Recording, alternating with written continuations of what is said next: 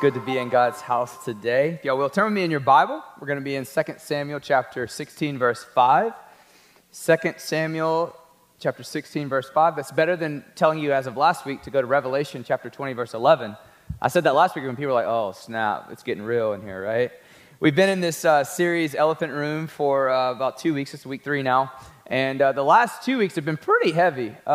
We talked starting out with the topic of abortion, and it's needed. We need to talk. We need to know that God's word addresses current issues, because truth does not change, right?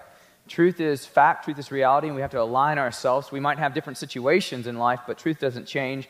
And then last week we talked about that there is coming a day of judgment.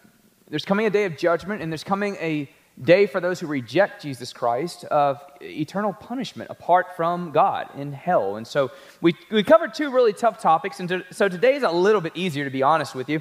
Hopefully it'll be beneficial to you. But we're going to be talking about, as the message is titled, Thick Skin, Soft Heart. I was going to go with this title, Snowflake, but I figured that was going to get some people upset a little bit. But the whole point is, people are always so offended by everything, right? I mean, everything. You can't say anything without offending somebody or do anything. And, you've had people who, from 40 years ago are having to come back and say they're sorry for stuff that was contextually, maybe it wasn't the most sensitive thing to say or do, but, they're over here not because they want to, but simply because they're being forced to in a culture that basically is what we call cancel culture. So we're going to be talking about that today, and we're going to be looking at an example specifically of David, King David, when he could have done whatever he wanted to those who were seeking to offend him, to snub him, to wrong him, and he responded in a different way, which I believe is so important for us as followers of Jesus Christ to see why he responded in that way and to recognize how we can do the very same thing. Before we get started, our New City Catechism, we're on week 42. It says, how is the word of God to be read and heard? As a congregation, with diligence, preparation, and prayer, so that we may accept it with faith, store it in our hearts, and practice it in our lives. We're going to practice that in our lives. It's a cool thing. I've been going through almost every year for at least the last 6 or so years, maybe more, but I usually grab a group of guys, and we'll go through the Bible together. Now, does it always work out that everyone makes it through? No. But the point of it is that we're starting, right? The point of it is that we're trying, we're seeking, we're getting more acclimated with the Bible. I had someone tell me a few weeks ago, they said, man, I knew that I wasn't where I needed to be when you said go to Deuteronomy. I don't know when I said that, but I said that maybe in one of the messages. And they were like, I got to figure out where that's at in my Bible, And so I want to say to you this morning, wherever you're at, maybe you're brand new to the whole idea of Christianity, or maybe you've been a Christian for a while, but you've just never opened the Bible. I'm just encouraging you, start where you're at. Let's not talk about and be upset with where we want to be or wish we were. Start where you're at. Be faithful to study God's word. And I promise you this, there's always a blessing for those who hear it and those who read it and those who apply it in their lives. But one of the blessings was this text. This text was part of my daily Bible reading as I'm working through the Bible. And it's about King David when his son Absalom. If any of y'all got any bad kids in here, you don't have to raise your hands, but King David had a messed up family. So if some of y'all are wondering, man, does the Lord really love me? I mean, the Lord loved David, but his family was messed up. David made some mistakes, and his family was an expression of some of those things. And so Absalom, his son, he had banned him from the kingdom, but then he had brought him back, and the reason he banned him in the first place is because he killed another one of his sons, right? Okay, so we're seeing the dysfunction already there. Then he brings him back, and then basically Absalom begins to usurp authority from David, and now he's kicking David, his own father, out of the kingdom. David's on the run with some of his chosen men who are still with him because a lot of them have started following his son Absalom. And so he's on the run, and next thing you know, you find this dirtbag named Shimei. Do I know he was a dirtbag? I think he's a dirtbag. I'm kind of adding that in there. But you find him, and when a dog's already down, you don't typically kick it, right? And that's exactly what he's doing in this text. David is running for his life. We have the Bible, but he didn't know if this was going to end in him coming back to his kingdom, which it did. He didn't know how this was going to turn out. And yet this man right here, who he could have had killed at a moment, at a word, spoke, cursed, spit, threw rocks, slung dust, absolutely hated David. And we're going to see how David responded to him. 2 Samuel chapter 16, verse 5, it says, when King David came to Bahurim, there was a man who came out of the house of Saul, whose name was Shimei, the son of Gera. And as he came out, he cursed continually. And he threw stones at David and at all of the servants of King David and all the people and all the mighty men who were on his right and on his left. So David was with an entourage, right? You know, you ever find yourself at places where you have someone who's saying something to you, and if it was at a different place, different time, and a different group of people, you might say some different things and respond in a different way. Well, David had all the power, had all the authority, and had the right to respond in an aggressive manner to Shimei. And Shimei said, as he cursed, get out, you man of blood, you worthless man. The Lord has avenged on you all the blood of the house of Saul, in whose place you have reigned, and the Lord has given the kingdom into the hand of your son Absalom. See, your evil is on you, for you are a man of blood. Then Abishai, the son of Zeruiah, said to the king, why should this dead dog curse my lord, the king? Let me go over and take off his head. But the king said, what have I to do with you, you sons of Zeruiah? If he is cursing me because the Lord has said to him, curse David, who then shall say, why have you cursed? Why have you done so? And David said to Abishai and to all of his servants, behold, my own son seeks my life. How much more now may this Benjamite? Leave him alone and let him curse, for the Lord has told him to. It may be that the Lord will look on the wrong that's done to me, and that the Lord will repay me with good for his cursing today. So David and his men went on to the road, while Shimei went along on the hillside opposite of him and cursed him as he went, and threw stones at him and flung dust. And the king and all the people who were with him arrived weary at the Jordan, and there he refreshed himself. And that is the word of God this morning. David could have straight up killed that guy. I mean, he didn't even have to bring it up. And one of his close guards, if you will, was just like, man, why don't you let me kill him? Like, I'll just take his head off, not a problem. I mean, there wouldn't have been a single person there that would have said, man, that's too harsh, David. That's too much. I mean, he's over there cursing the king while the king is retreating, fleeing for his life, while his son Absalom is trying to kill him. I mean, every single one of them would have cheered him on. If David was seeking popularity, and more so with his men, they would have slaughtered him to give him a pick-me-up, if you will. They would have gone ahead and taken care of business. And yet David doesn't respond anything like many people today do. Many people today don't even have to have someone to curse you physically at all. All they got to do is look at you the wrong way or not look at you at all when they should have looked at you in the right way in the first place, and you're mad.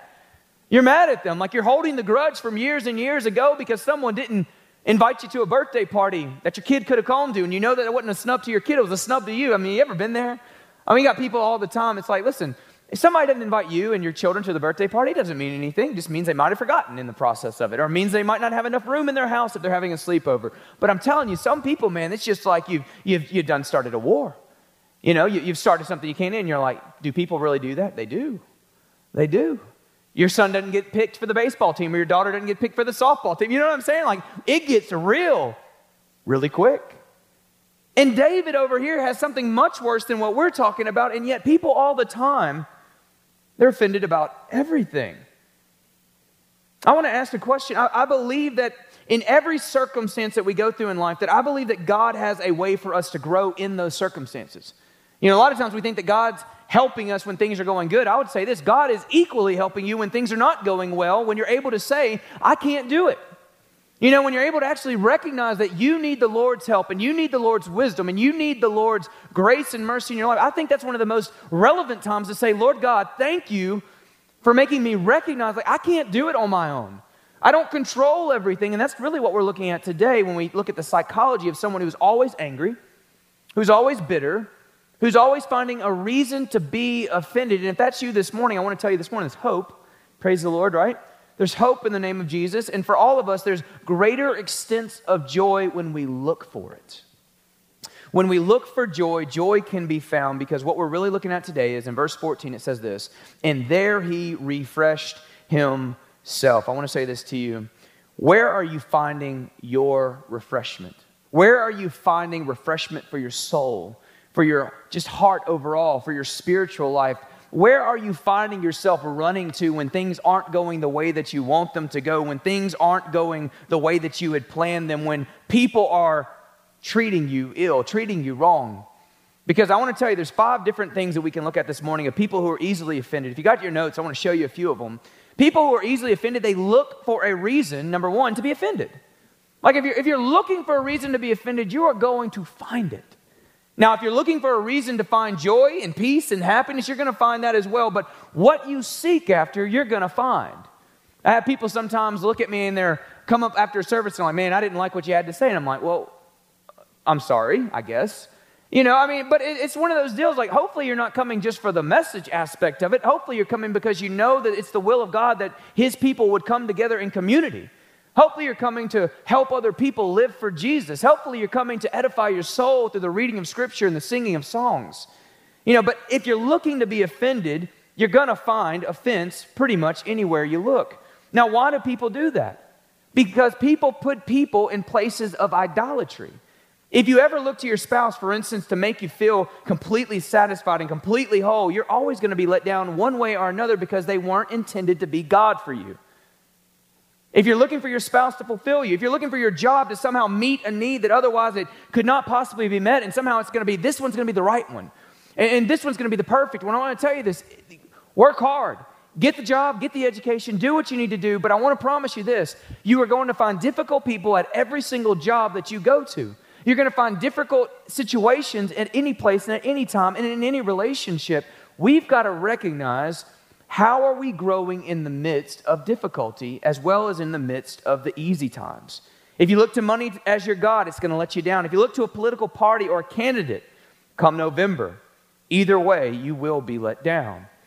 Timothy Keller said it this way, if we look to some created thing to give us meaning, hope, and happiness that only God himself can give, it will eventually fail to deliver and break our hearts. If we're looking to anything or anyone, sooner or later, you're going to get let down. Sooner or later, they're not going to be able to live up to your standards. And even if you're with a really great person or with a really great job or making really good money, sooner or later, you're going to continue to raise your standards or raise your way of living, and it's not going to be able to meet it when you put someone or something in the place of God. And what do we call that? We call it idolatry. We call that idolatry. Timothy Keller again says, an idol is something that we look to for things that only God can give. It's a pretty good definition, isn't it?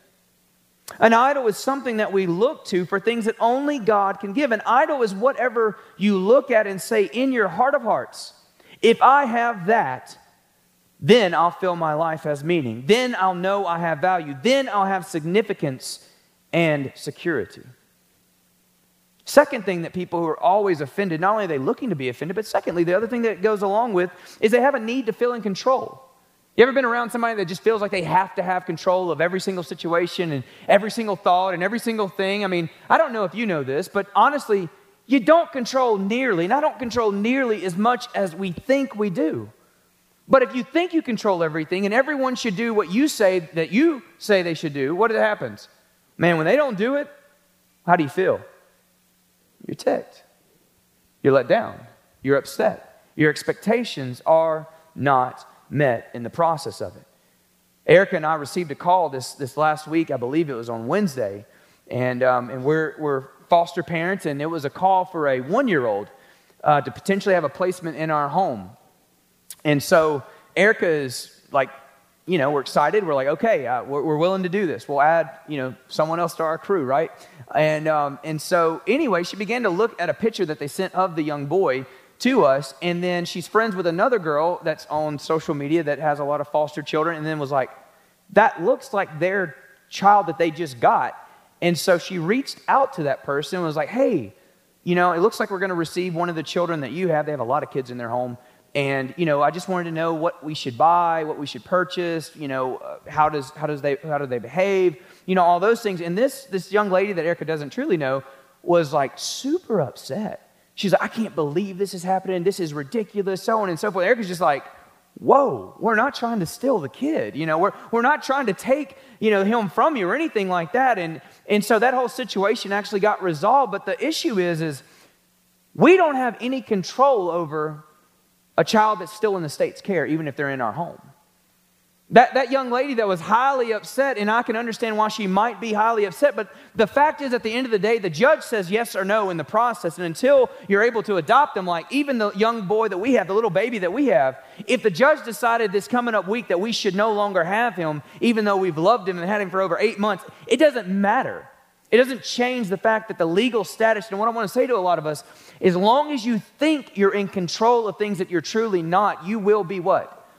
Let down, heartbroken, heartache. It's going to be in the process. People are, again, easily offended. They're insecure, number 3.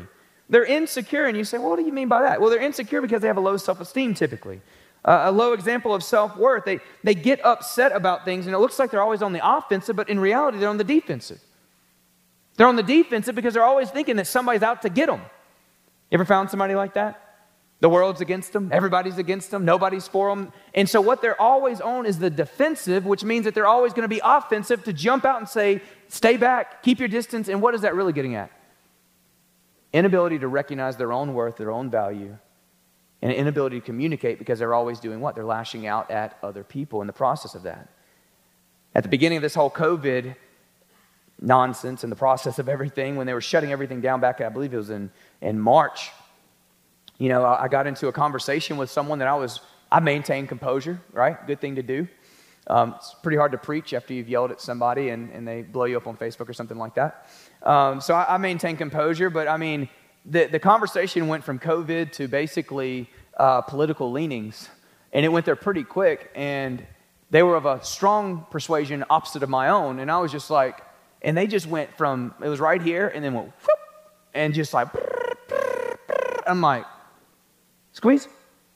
Yeah, it's just hardcore, like, you don't understand it. You don't know what people say to me. You don't know. I'm just like, maybe you need new friends. I mean, I would never say, I was like, and I totally disagree with you. I think you're totally wrong, and I think I can biblically prove that to you, but like, I can still be your friend. You're just wrong. You know what I'm saying? Like, but you have people, man, they're looking for it, and they're what? They're insecure, and when you're insecure, then you gotta what? Protect yourself all the time. And this goes to fourth, the thing I just mentioned, because those insecure people, the way that they defend themselves is number 4, lash out because they're ill-equipped to properly express and communicate their frustrations. They're not equipped to do it. How many times have you ever been just so angry that you don't even have a word to say? You're just like, you know, is that a guy thing? That's a guy thing? I mean, guys, what do? We hide in our caves. The ladies just want to keep talking. They're following you. Like, you know what I'm saying? Like, the ladies usually, y'all are better at speaking than we are. And so when the guys are like, give me my space, y'all are just following them. And like, I'll give you your space after you realize I'm right kind of deal. You know what I'm saying? Like, y'all are laughing because you know it's kind of true, right? A lot of times, the lashing out is simply because they do not know how to express and communicate the way that they are feeling. They have these meltdowns like a kid at the end of a grocery line when they're trying to check out and they didn't get the toy that they wanted. They're like, I want my toy and I want it now, and they're freaking out on you. And I just want to strangle the kid, you know. I'm not a great parent. You know, like some people are like, oh, Johnny's mad. I'm like, well, Johnny's gonna get hurt, you know. It's like, Johnny's gonna get hurt. I'm not great at that. I'm working on it, praise Jesus, but I'm not good at that. I knew a guy this summer, actually, grown man, individual, and he got blasted because he was acting a fool. And it was all about his neighborhood. He lives in a nice neighborhood, and so people were just trying to take pictures in his neighborhood. And he got literally over 50-some-odd thousand views because this lady, once he started acting pretty belligerent, I mean, he made a sailor blush in the process of all this. I mean, this lady was videotaping him in the process of it, and then in the mix of it, he goes from like the left and right and stuff. That's how people cuss, by the way. And anyway, and like when he was doing that, then next thing you know, he's just he did that. I mean, it's a grown dude. What am I describing to you? I'm describing to you people who have aged physically, but emotionally and mentally in the capacity when it comes to expressing themselves are still around 6 or 7 years old. What I am describing when I talk about people, and maybe you're there, maybe you've been there, maybe you're working through it and praying through it, but when I'm talking about people who are continually angry and continually upset and everybody's against you kind of thing. I'm talking about a childish tendency within us, which is number 5 on this list, and then we get into actually how do we fix it, is a lack of self-control because they lack discipline and structure growing up. I mean, we're talking about people who have grown up, who can shave, but they're still children. They lack self-control because they lack discipline and structure growing up. I told you that we got a really cool phone call on Wednesday. Well, we also got another phone call when that didn't work out. I guess we're just blessed this week. The Lord wants to send us more and more children in our direction. And so anyway, we got a phone call, I believe it was on Thursday night, and said, hey, we have two brothers. One's 1 and one's about to be 3, and they need a home. You know, they had to be taken out of their home, bad situation. And we're over here just like, oh, snap. I mean, we're Burford party at 7 if we roll in this direction. Like, don't invite us out to eat because it ain't happening. You know what I'm saying? We roll tuna, we roll macaroni and cheese, okay? If you're going to bring food to us, which we'd love, make sure it's family size. You know what I'm saying? Like, it's all of a sudden you go from, there's 4 of us, and then our sweet baby boy gets added in 8 months ago when he's only a few days old, which that was a big enough change. I mean, I got autonomous, wonderful kids. I love them. And the next thing you know, like, you're waking up 3 and 4 times every single night. Praise Jesus for lack of sleep. Then you go into having these 2 kids, and they're sweet kids, but man, that 3-year-old will give you a run for your money. Because they're coming from a broken home. You know it? He'll give you a run for your money because, man, the home is broken. I mean, I want to tell you this, like, y'all truly be in prayer for us because we don't know how long we're going to have them. But also, too, like, I gotta make sure that we're providing them a good home to be in, and my home doesn't fall completely apart in the process of it. I mean, I'll tell you this young boy is calling me daddy. Who does that? He's 3. You know, I'm just saying, man, they're dying for structure. They're dying to be loved. They're dying to be, you know what I'm saying? They're dying to be held. But in the process of that, they're doing all kinds of crazy stuff, man. Throw scissors across my house the other day, and I'm just one of those. I'm pretty, like, I'm, you know, straight and narrow. And they're like, out. 3-0 didn't cuss, by the way. And I want to say this to us specifically as a church. Spend the time needed to raise your children. Spend the time needed to love your children. I'll say it this way, and I know this sounds half funny, but it's not. Don't raise children you don't like. I'm being straight. Like, do not raise children that you're just like, I got to have them, got to keep them because they were born to me, but I really don't like them. Do not raise children you do not like. Raise children that you genuinely want to be with because later is longer. Later is longer. And what do I mean by later is longer? I mean that it is very, very hard to be consistent as a father and as a mother, especially if you're doing it by yourself as a single father or mother. It is very, very hard to be consistent, but I want to promise you this, later is longer. Spend the time for those years pouring into them, being consistent, doing the right things for the right reasons with the right values and the right principles, even though all of the families maybe around you are not. Do it so that you can then be their friend for the rest of their lives. Do it so that you can be a parent today, which is going to be really hard, then that you can be a friend for the rest of their lives and that you can enjoy the grandchildren that they end up bringing into your world and all those wonderful things. Raise them and do that hard work, because if you do not, and you do the route of YouTube or whatever is going to raise my children, I promise you this, it is going to reap what we sow in the process. And I'm just saying, we've got to work at it, and we've got to be supportive of one another in the process of that, because it's hard. Okay, it is hard to do it the right way and do it again and again and again. So here's the difference between those who are easily offended and those who are not easily offended. Number one is this. You want to be less offended by other people? Number one, relax. Laugh at yourself more often. That's number one. That's pretty simple, right? Not too deep. Relax. Laugh at yourself more often. Have a little bit more fun, right? You know, do you need a massage or you tense? I don't know. You know, laugh a little bit, you know. Enjoy yourself. Do things that are a little bit more fun. Proverbs 17:22. A joyful heart is good medicine. A joyful heart's good medicine, but a crushed spirit dries up the bones. I want to tell you this, surround yourselves with people who are fun to be around. Like surround yourself with people who are actually enjoyable, who have joy in their life so that you might be more of a joy-filled person in your own life. I want to tell you, if you're naturally one of the people that sees the gray in everything, then I want to ask you this. When you begin to see negative in somebody otherwise, begin to say, Lord, okay, help me.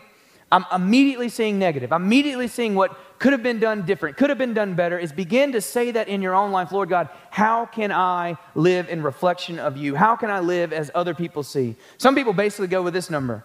They're like, well, look, I'm just not that way. That's just not me. Maybe you got it easy. Your life's easy. You haven't been through what I've been through. Okay, I'll tell you this. Joyful people are not people with less problems. Joyful people are not people with less problems, heartaches, or difficulties. They are, however, people who choose to see the best in life. That's what you find. It is not so much what you have been through, it is how you begin to look at what you've been through in that process and say, Lord God, I trust you in the midst of it all. I don't have the answers for it all. I don't know how all this is working out. This hurts. But I want to see the best in every person and in every situation. Proverbs 15:15. All the days of the afflicted are evil, but the cheerful of heart has a what? A continual feast. The cheerful of heart has a continual feast. I don't believe there's ever been anyone under more pressure and scrutinized more than the 3 years of Jesus' public ministry. I don't believe there has been. At every corner, they were looking for a way to trip him up, a way to see him fail, a way to see him lose, a way to discourage him from continuing his ministry. And this is what Jesus, who never had a meltdown, by the way. You know, I love the fact that Jesus says what? Cast your cares upon me because I care for you, right? If you're anxious, come to me. If you're tired, come to me. If you're exhausted and about to freak out, come to me. I mean, don't you love it? He's not telling you come to me when everything's perfect because it's never going to be perfect. He's saying come to me with all of your stuff, with all your baggage, with all of your dirty laundry, with all your stuff. Just come. He's the one who can actually clean us up. He's the one who actually loves us. But here's a promise that he gave us. He said in John 15:11, these things I've spoken to you, that your joy, that my joy may be in you, and that your joy may be full. That's a promise from Jesus himself, that his joy, the joy that Jesus had, in perfect fellowship with the Father, that his joy might be what? Our joy in us. This is why the scriptures again and again promise us that we're able to what? Rejoice always. That's like a command. And you're like, well, I'm not into always command. No, that's what the command is. Rejoice always. Paul says in Philippians 4:4, and again, I'll say it, rejoice. How is he able to say that? Because our joy is not taken from the circumstances that we're in. Our joy is set in Christ Jesus, and our eternity is secure. Remember what Paul said in Romans chapter 8, verse 18. He tells us that the momentary afflictions, let's give context, heartache, being left, being mistreated, ill spoken of, physical sickness, pain, cancer, even death. The momentary afflictions that we go through in this life are not worthy to be compared to the glory that awaits us. Y'all check out that verse later, Romans 8:18. The momentary afflictions that we go through, and Paul is someone who has a lot of weight behind him saying that because he's been through a ton.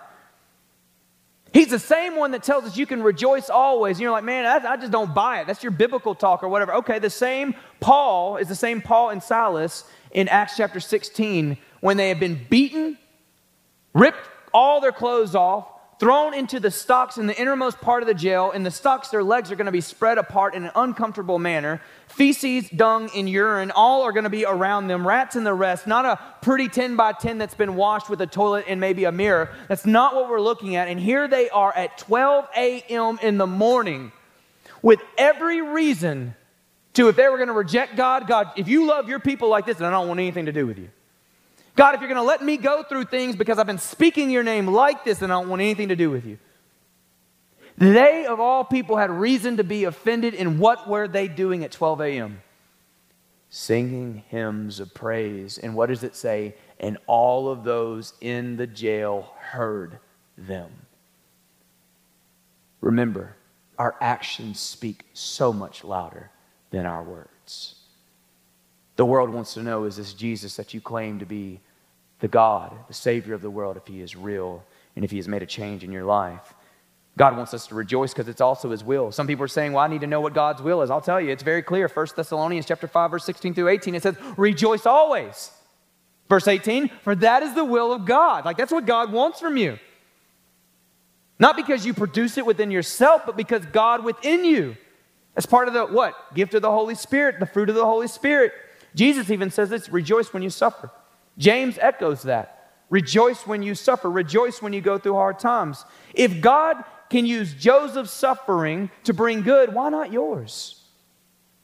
I'm going to say it one more time. If God can use people like Joseph, if God can use people like Esther, if God can use people in the Bible again and again, and these are ordinary men and women, if God can use them, why cannot he use your circumstances?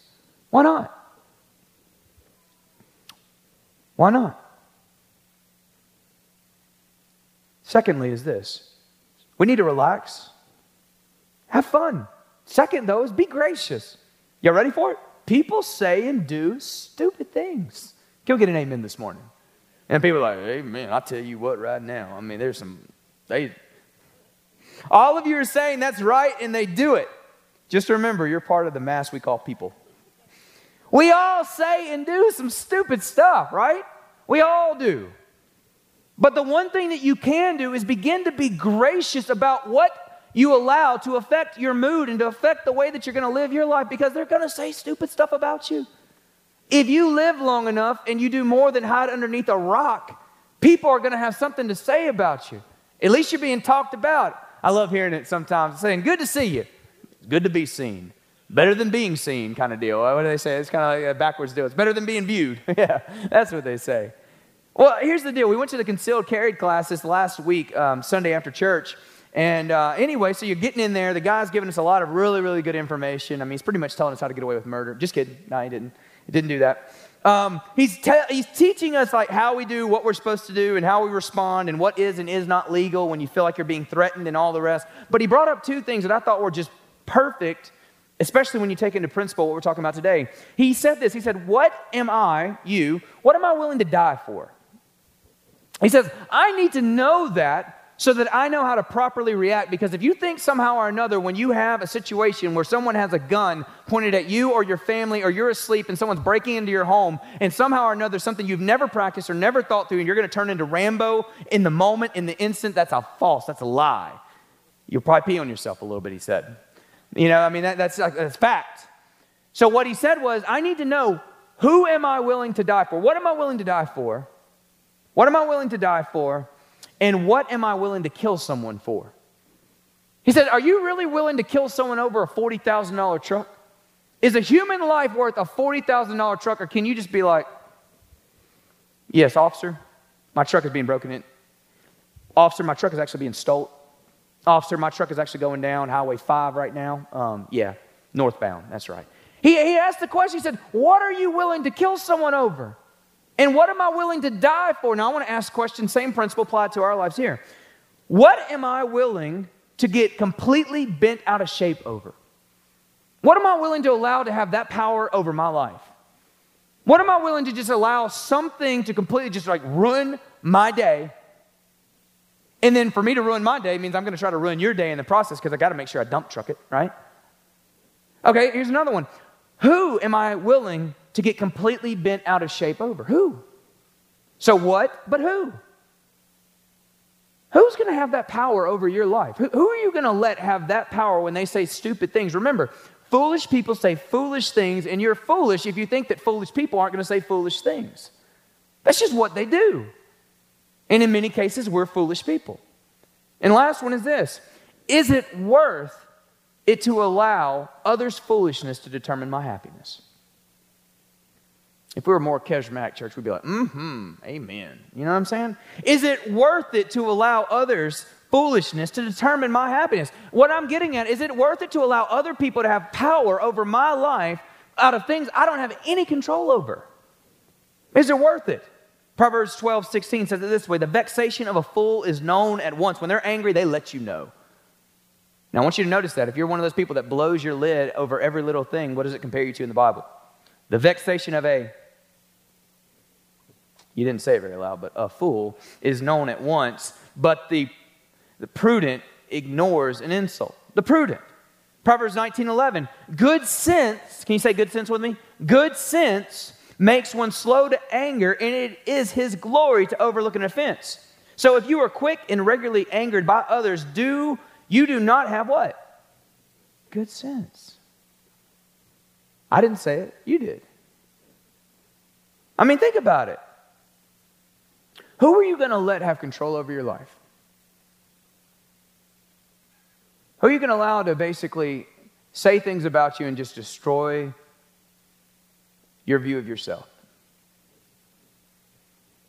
One of the most refreshing things I've ever found was the example that is in Scripture. Moses and Aaron, man, they wanted to kill them on multiple occasions. It's great to be a leader, right? Lord God, thank you for allowing me to lead these people. They hate my guts. Thank you. And on multiple occasions, they wanted to kill them for no reason. They hadn't done anything wrong to them, but they wanted to kill them. And so what did they do? They start shouting, telling them how stupid they all are, throwing rocks at them, throwing up dust like Shimei. I mean, is that what they did? Every single instance. Check out Exodus, check out Numbers, check out Deuteronomy. It's going to show you. Every single instance, they fall before the tabernacle of God, which is where the presence of God was, and said, Lord God, fight our battles. David in this instance could have easily said, take his head off, shed blood. And what did David say? And I believe our answer every single time should be this: maybe the evil that he's intended for me, the Lord will return good because of the way that I've responded today. And then it says he goes to the Jordan and gets refreshed. I think every single one of us need to take a lesson from David. Ecclesiastes chapter 7, verse 21 and 22 says it this way: do not take to heart all the things that people say. Can we say that this morning? Do not take to heart all the things that people say, lest you hear your servant cursing you. Your heart knows that many times you yourself have cursed others. What's that another way of saying? You know, and I know we have said things that we shouldn't have said. Slandered, grumbled, gossiped. We know. And somehow we get super indignant when people do it and we find out about it against us. And in reality, we know we're the very same people. We happen to catch them in the process, though. Third and close, here's the answer, I believe, for some of us this morning to find that peace and to have that joy and not be offended at everything. It's be intentional. Live for Christ, not the praise of people. Be intentional. Live for Christ, not the praise of people. If you are looking to be popular by people, then you're always going to be slanted in one direction or another, because if they're not saying good things about you, then what do I need to change? What do I need to do to be popular? What do I need to do to be accepted? What do I need to do to get your praise? What do I need to do? And the answer is, who is worth you changing your life for? I say his name's Jesus. I say his name's Jesus. Too many of us, as Jeremy Wilson would say, are letting people live rent-free in our head. Too many of us are letting people and wrongs that have been committed against us live rent-free in our head and having this bitterness and anger. And what does that do? What does bitterness and anger do? It starts as a root and then grows into a massive tree that's really hard to remove then, right? We need to nip it in the bud. We need to make sure that we call out things that are not of Christ. There's a battle waging at all times, and most importantly, it's waging in your heart and in your mind, and therefore we need to call what's right, right, and call what's wrong, wrong, and live for Christ every single day, because at the end of the day, where does your help come from? How great do you feel when you return evil for evil? How good is it when you lash out and vex yourself on other people and have bitterness and anger and wrath? How good is it? How good does it feel to be rotting from the inside out, and it's affecting every relationship that you have, and every person in here with even half the sense to say it would say it doesn't feel good at all. It doesn't feel good at all. Where are you going to go to be refreshed? Who's going to do it? Where are you going to go to find your worth and your value? To find your dignity and your hope? To find your joy and your future? Where are you going to go?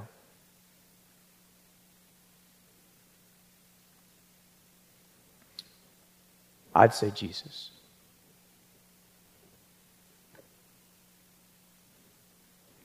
Well, you're a pastor. You're supposed to say Jesus. Have you ever known anyone to love you like he loves you? Have you ever?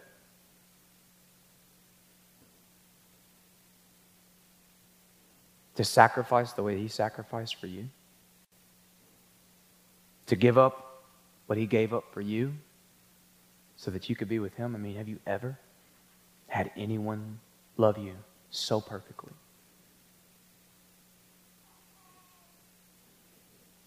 And the answer in our heart is, we haven't apart from Christ.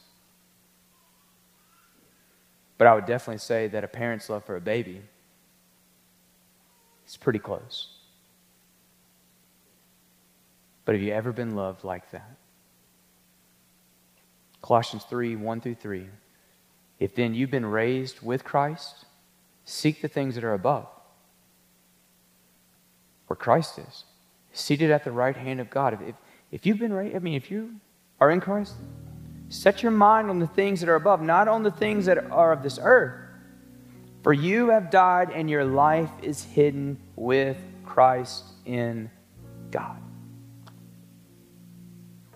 You don't have to let another day go by where someone's slight, someone's rude word, gesture, or just completely ignoring you has to destroy you. Don't put that much hope in people. Put it in your Savior. Put it in Jesus Christ. Not another day has to go by that we live a life where we're always looking and searching for someone to tell us, you're doing good and you're going to be okay. That's awesome. But I want you to remember this. Jesus on that cross said, it is finished. You are forgiven and you are loved. Let's stand. Let's pray. Father, we come before you thanking you, Lord, for an opportunity to read in your scriptures this morning. Father, for a chance to be reminded, Lord God, that you are our peace and you are our hope and you are our joy. Father, you have washed us clean by the blood of your Son, Jesus Christ. Our sins are forgiven as far as the east is from the west. Our consciences no longer have to relive the moments of our ignorance. We don't have to live with our past always haunting us. Father, we know that the enemy is a liar and a deceiver, and he wants to bring up things again and again, telling us that we're not worthy and we're not worth it and you don't love us, Lord God. But the truth is, according to your word, you do love us. You proved your love by sending your Son, Jesus Christ, the greatest sacrifice and the greatest gift that could ever be given. You gave it for us. Every day we get to live in light of that. Every day we recognize that our lives are hidden in Christ Jesus. Not a moment goes by that you are not with us and that you do not love us. Lord God, make this absolutely clear in our minds and in our hearts this morning as we sing one last song of praise to you. In Jesus we pray.